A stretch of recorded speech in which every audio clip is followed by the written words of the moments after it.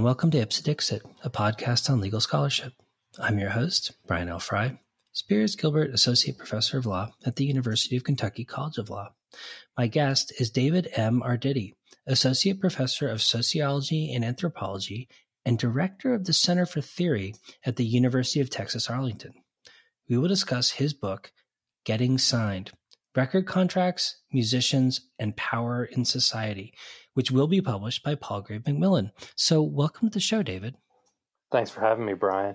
The pleasure's all mine. I'm so glad we connected over Twitter because I really enjoyed reading this book and I learned a lot from it as well about how the music industry works and specifically how the music industry works from the perspective of a musician, of an artist.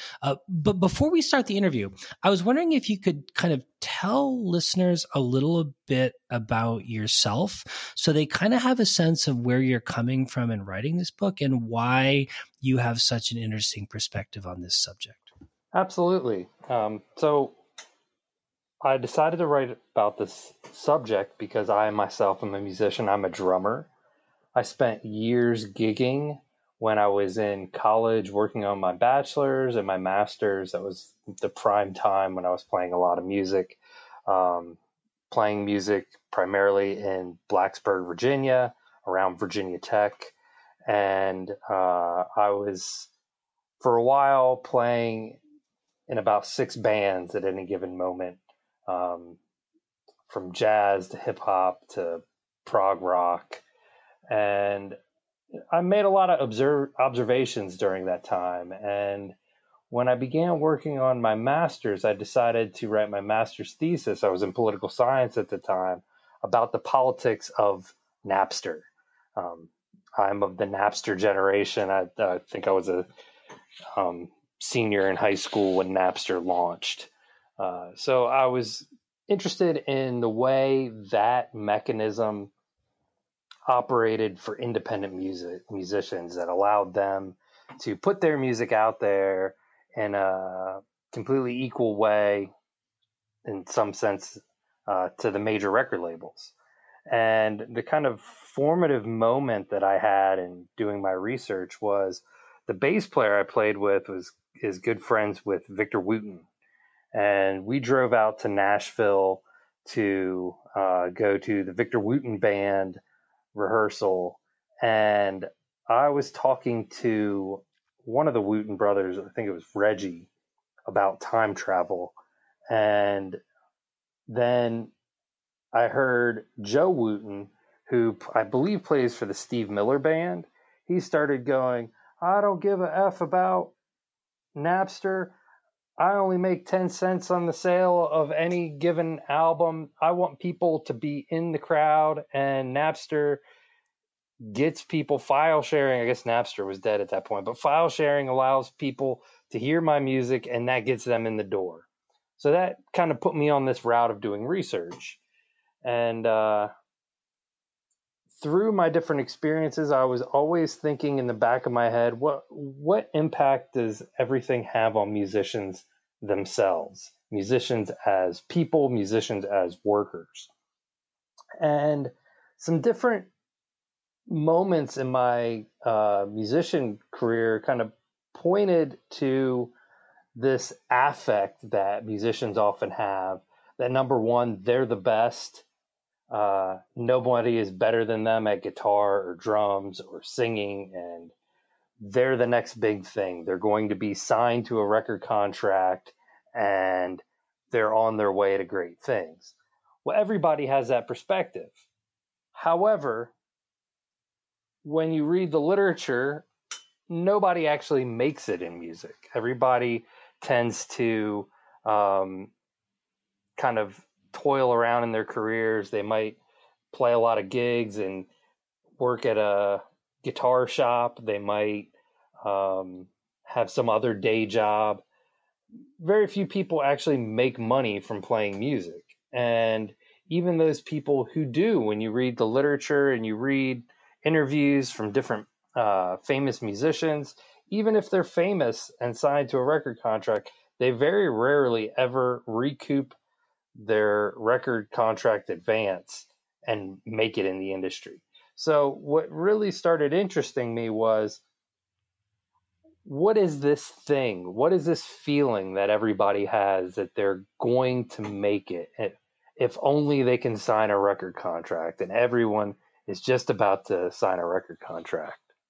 Well, so maybe for listeners who don't have the kind of firsthand familiarity with the music business that you do, you could talk a little bit about what it's like as a musician to be in the music business and sort of dealing with clubs and record companies and promoters and A&R people and so on and so forth. Like, what's the experience like as a musician, and what kind of happens as you're trying to make a career as a musician?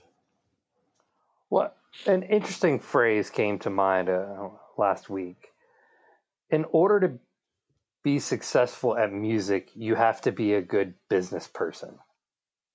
And when you reverse that, if you said the opposite, that would just sound ridiculous. So the kind of first thing is, musicians always have to be thinking about how to sell themselves. They have to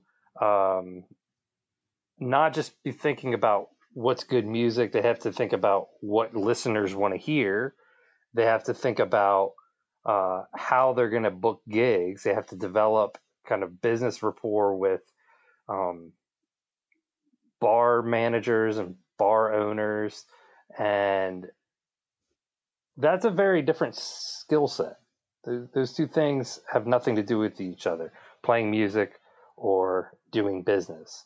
But the kind of system that we live in places playing music as a commodity as the number one thing. So when people make music, they're making it to sell.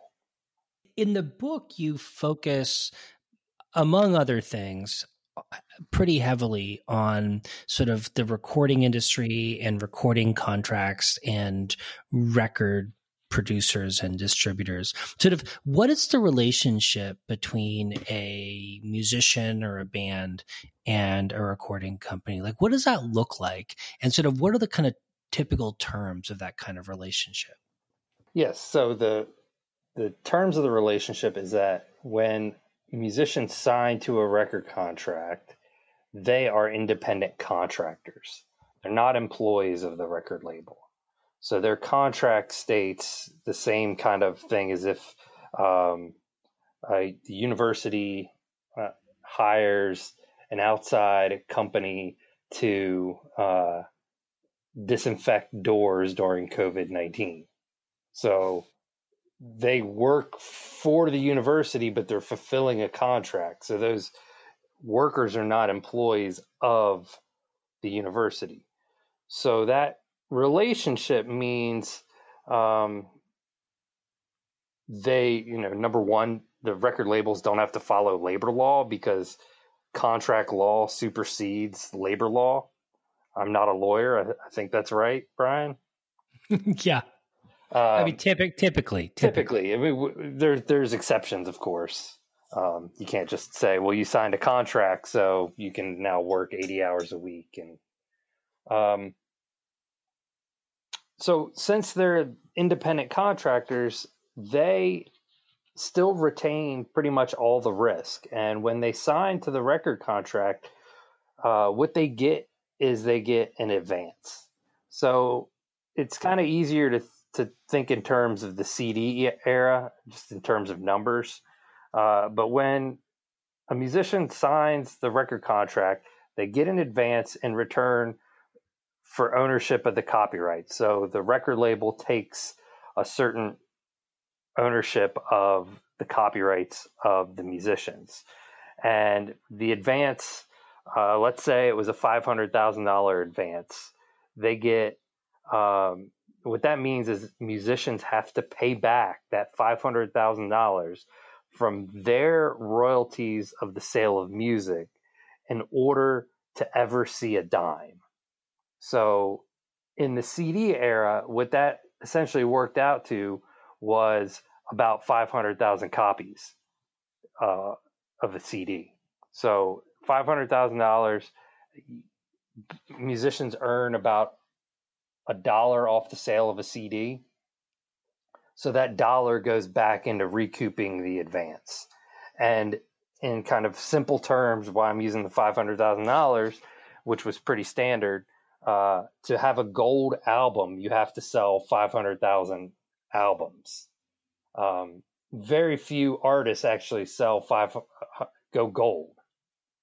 So at the point when they hit 500,000, that's when they've broken even, and now they can start making money from the sale. So if they sell 502,000 albums, they've made 2,000 to split between whatever the signed entity is, whether it's a single artist or a 4-piece band. They divide that $2,000. Well, so just to clarify, like when an artist gets an advance, say like a $500,000 advance, like you mentioned, does that mean the record company just like writes the band a check for $500,000 or like distributes it among the members of the band? Like, how does that work in practice? Do they actually get all that money, or do they not necessarily see all of it? They do not necessarily see any of it. And it depends on what kind of manager they have about whether or not there's more of an active role.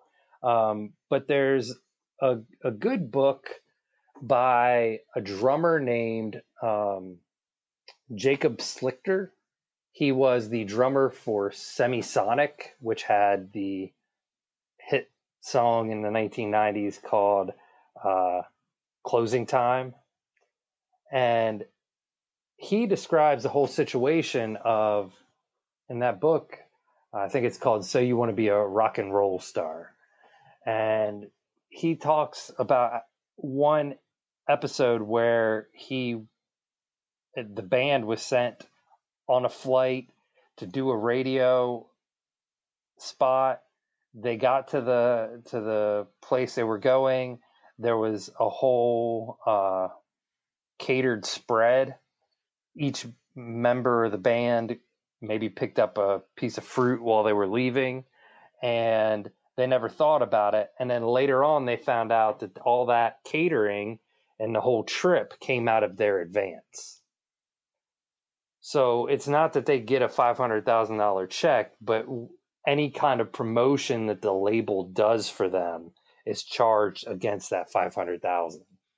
And sometimes they increase it while you're going, right? So, we overspent on catering, and the advance turns into $510,000.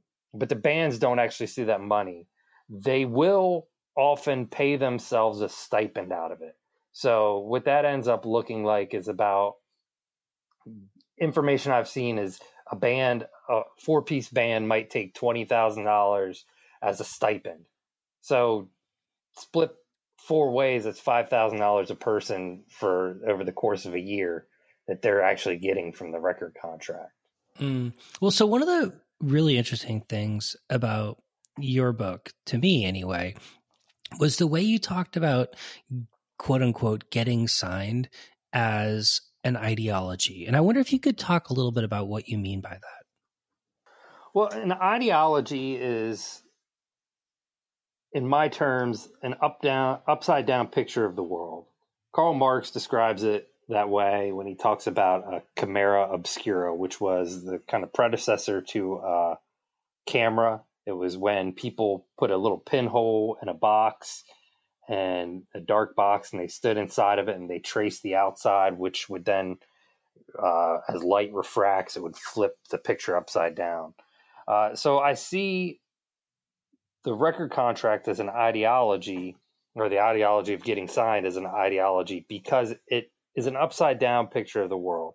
People think that signing a record contract is the means to success, when in actuality, signing the record contract is a means to exploitation.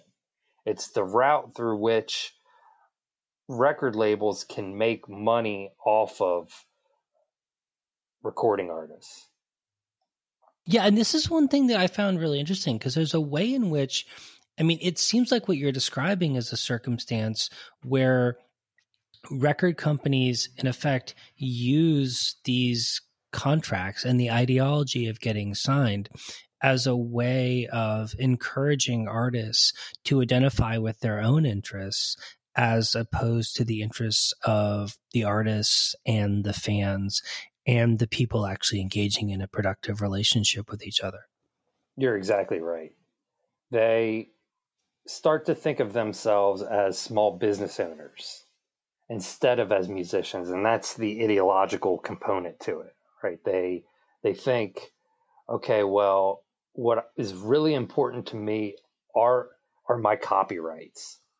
I need to protect my copyrights because that's the means through which I put food on my table, potentially. Instead of thinking of it in terms of the kind of labor that I do is making music. And just as anybody else does labor, I get paid for the work that I do.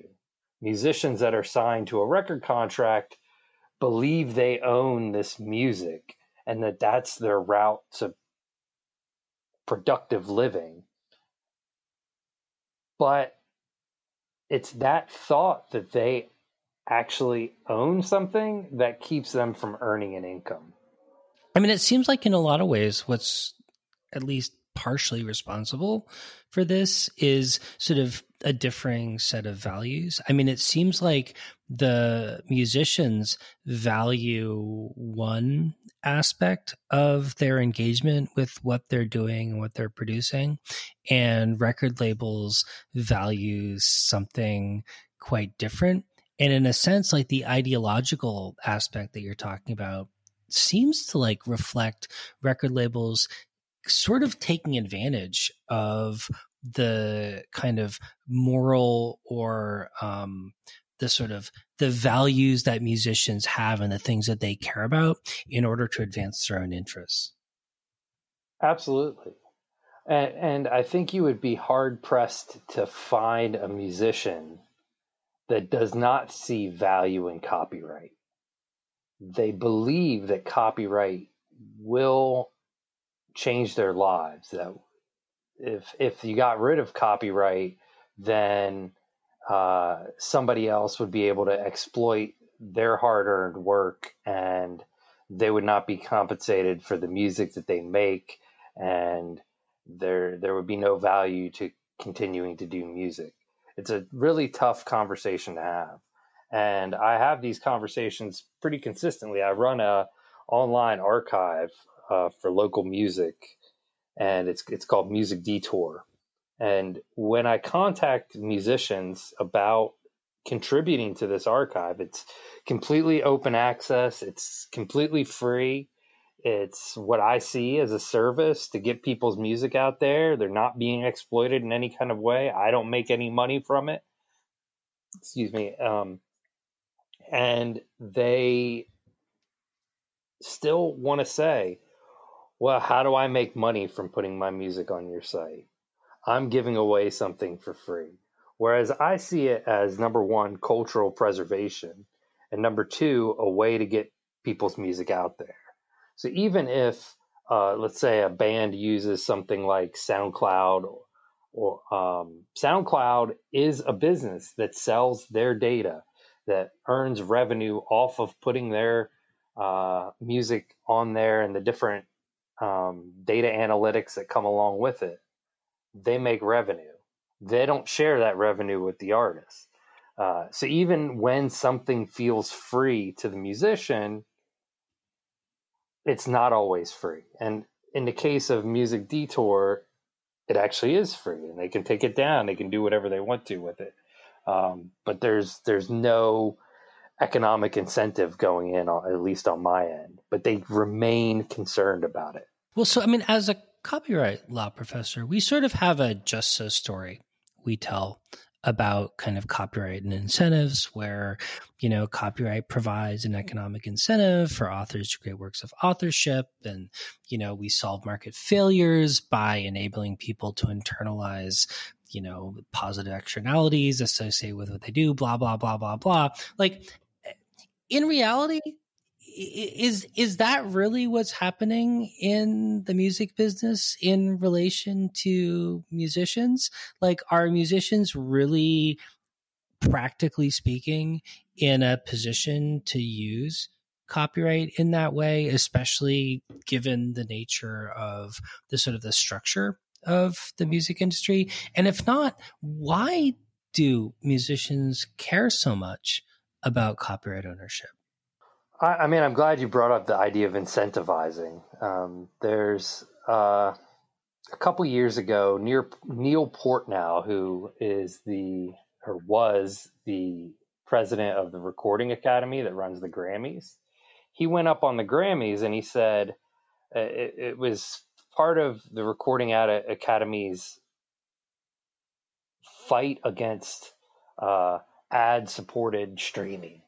And he said, artists, and I'm paraphrasing, recording artists, in a few years, we won't have Best New Artists because people will no longer want to make music because they won't make money from it, which is all about that incentive, right? The economic incentive to make music.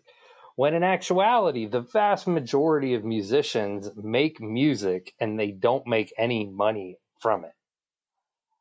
So it's an interesting turn of phrase that he used. He used that kind of copyright. If we don't value music, then nobody's going to want to do it. When in fact, the recording industry does not value music, and yet people keep wanting to record.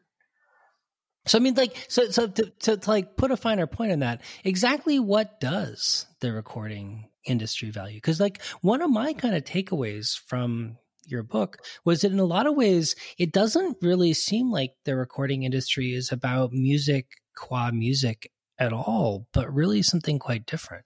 Yeah, I mean, the music industry and the recording industry within it is concerned about making profits.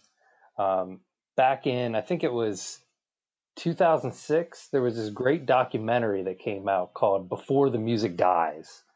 And one of the big points that they go into in that documentary is the recording industry is most concerned with quarterly profits. So one point that kept coming back to was Bob Dylan. If Bob Dylan were trying to start his career today, which was 2006, he would never make it. Nobody would ever hear of Bob Dylan because it's some kind of acquired taste. And the only reason why Bob Dylan caught on was because DJs, radio station DJs, would just play it. And since that was the only thing playing, you had to listen to it and kind of grow this taste for it. Versus the recording industry 2006, which essentially they hit music, they push it. If it doesn't hit, they get rid of it because all they're really concerned about is those first 3 months that the music is out, and they don't care what happens after a year for it to catch on. If it hasn't caught on at that point, then they don't care about it. And I think that today with streaming, this is accelerated beyond a quarter system to a couple days, a week. That's all a song gets to hit. If it doesn't hit, it moves on to the next system. So all that they care about is getting that music through. And with streaming, it's kind of really important. If you look at something like Lil Nas X's Old Town Road, that song blew up like crazy because Lil Nas X, not to take away from his musical talent, but he is the master of memes.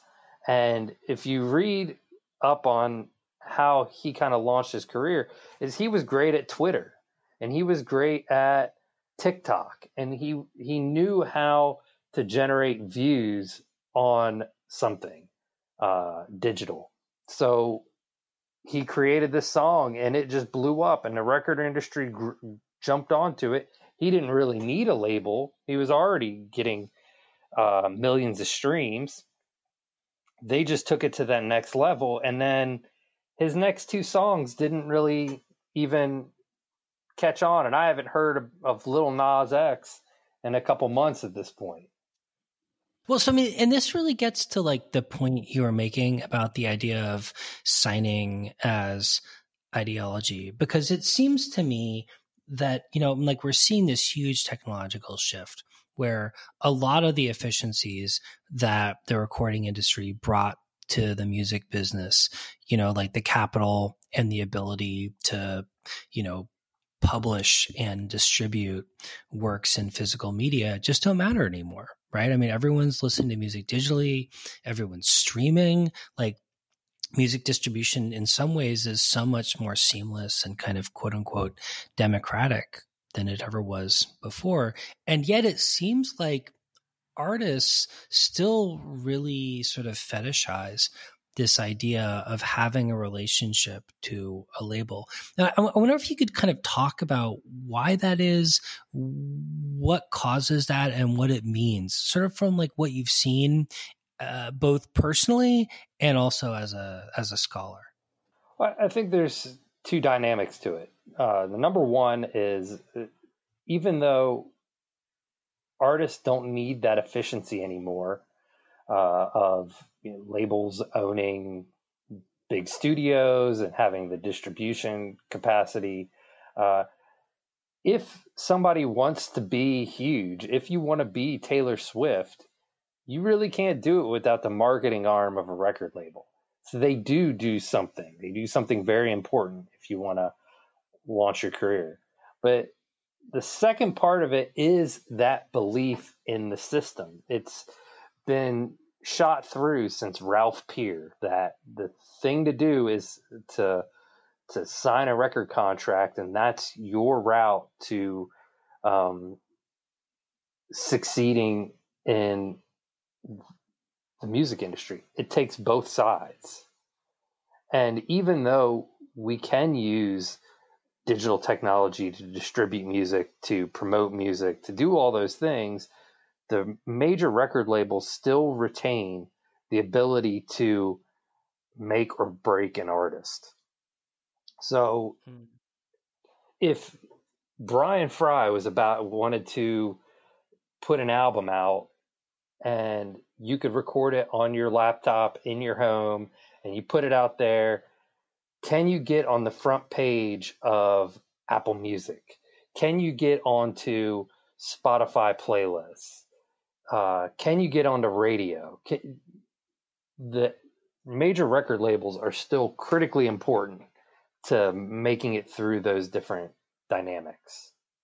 Do you think musicians who are dealing with record labels necessarily understand that? I mean, do you think musicians know how to negotiate for those kinds of benefits that record labels can still provide to them? Or how do musicians think about their relationship to the record label? I think it varies. I think it depends on how long the musician's been in the game. From just kind of anecdotal evidence through my research, if you speak with young musicians, let's say 18 to 21, their dream is to sign that record contract. They don't know a lot about record contracts, but they know it's the thing that they want. When you start talking to musicians that are a little further into the game and then later in their careers, they're a lot more level-headed about the whole thing. So I had one conversation with a musician. His parents were touring artists, kind of the side musicians, and he toured around with them as a kid.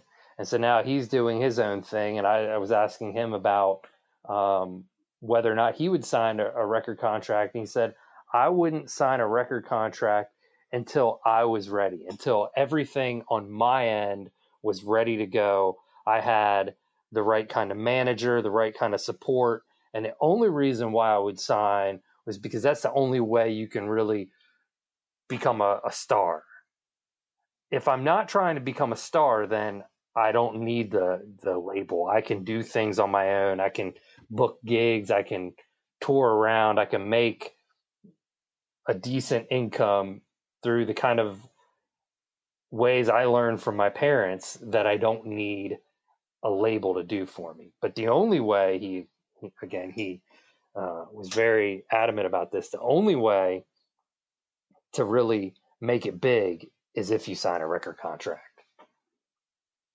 Well, so that seems like a sort of unusual perspective for a lot of musicians to have, based both on your book and also my own personal experiences talking to people and knowing people in the business and whatnot. I mean, and one of the things that I really enjoyed reading your book was the way you drew on some other sociological work, including, among other things, one of my favorite books, Howard Becker's Outsiders. And I wonder if you could talk a little bit about how the ideology of signing, at least from your perspective, affects the way that musicians think about what they do as artists as opposed to as business people. Yeah, I mean, it drives them. It really structures their whole way of thinking about what it means to make music.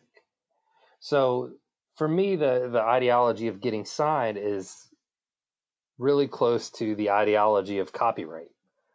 So they get into the game and they think this is the path that I want to lead. One of the things that I talk about extensively is the TV show The Voice. And The Voice is quintessential in this. People watch other people perform on The Voice and they think that that's the way that they're going to make it. So then they follow those footsteps. They go to the big auditions that they have at stadiums. They think that if they can just get on TV and be observed, then they'll get all this extra publicity, which will turn into fame and fortune. And because they see it, they know it, they want to live it. And a lot of it's fake. So if we think in terms of Taylor Swift, yes, Taylor Swift is big. She's famous. But if you watch a show, and I'll date myself, like MTV Cribs, I don't know that you can really watch MTV Cribs anymore. But when you watch MTV Cribs, they sell this idea of stardom that leads to a big house with fancy cars and crazy media center inside your home. But then what ends up happening is a lot of times those houses are rented just for the shooting. So when people watch on TV these paths of these famous musicians, they ascribe that to who they want to be. And they want to be the person that's signed to a record contract and has all this conspicuous consumptive goods. Did that get to what you were asking? Yeah, I mean, I think so. And like, I guess really what I found most sort of fascinating and kind of troubling about the story that you tell is that, you know, as an abstract matter, we have a story around copyright that we like to tell and we like to believe that by creating property rights, we sort of indirectly encourage creativity and innovation. But the story you tell in a lot of ways is sort of the opposite, right? That ownership and business actually kind of seems at least to encourage people to curb their creativity and to be less innovative and to produce something they think they can sell. Right. And it's explicitly through the recording contract that musicians give up their autonomy. So if I want to play music right now, I could do whatever I wanted to.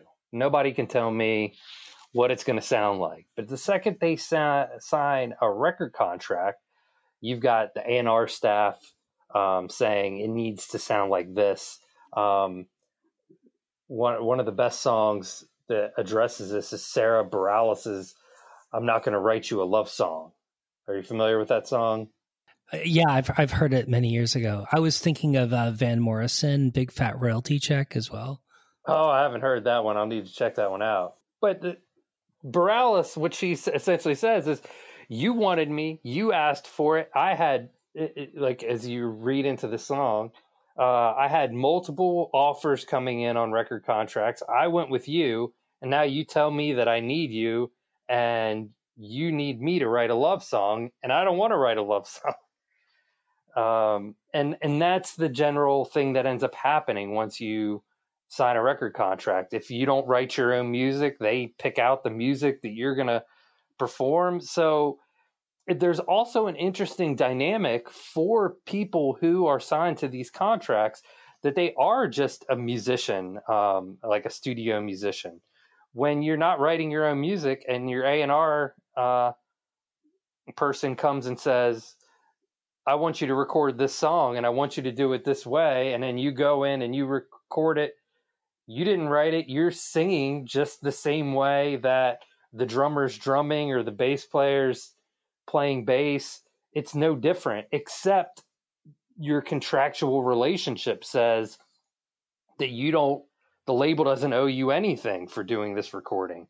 Whereas if you got a session musician, they're at least getting paid, and if they're good at negotiating, they might even have a chunk of royalties that comes to them there too, that's not even recoupable, right? So there's these different relationships that exist within the whole scenario. But the question still remains around autonomy. How autonomous is the recording artist? And the answer is, they're not autonomous at all. Well, so David, I understand your book is going to be coming out pretty soon, like in August or so, but you're already working on a new project around streaming. So in closing, I wonder if you could talk a little bit about your new project and where you expect it to go.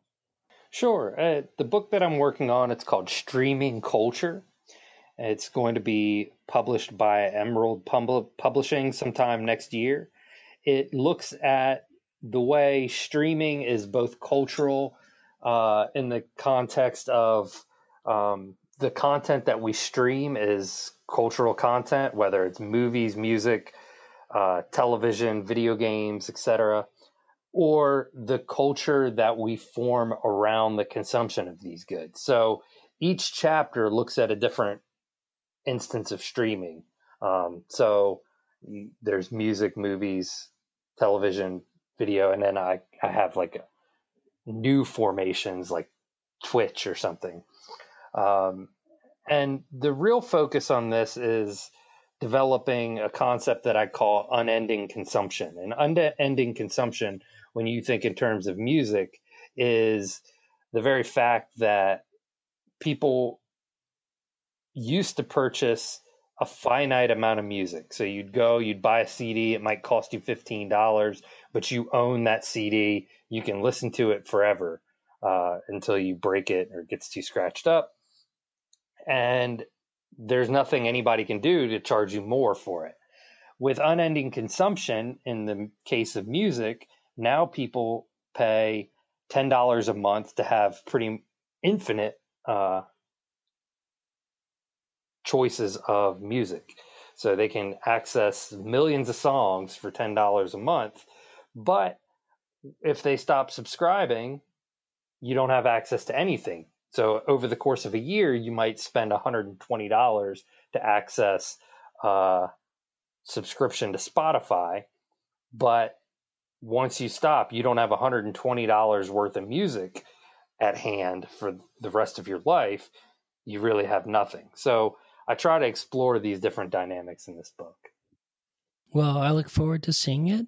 I really enjoyed reading your book on the music industry and talking to you about it. And it was quite an enlightening perspective for me on, kind of how the music industry works from the perspective of an insider and from a musician, as opposed to from the outside. Well, thank you very much for having me, Brian, and I certainly enjoyed this conversation.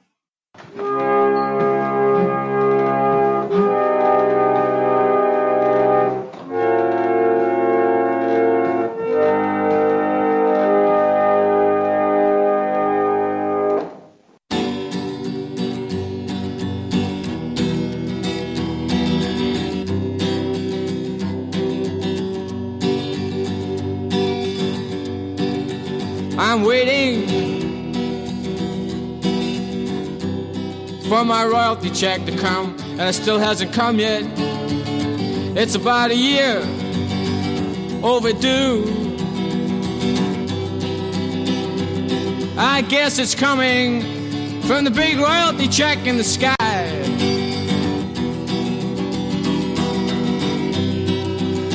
I waited and the mailman never dropped it in my letterbox.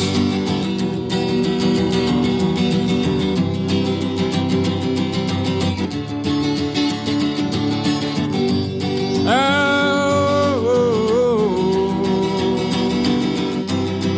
I guess it's a big royalty check in the sky. Ooh, baby.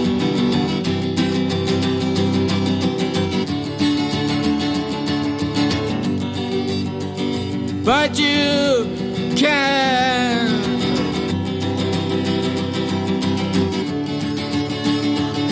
beat the tax man and me all at once.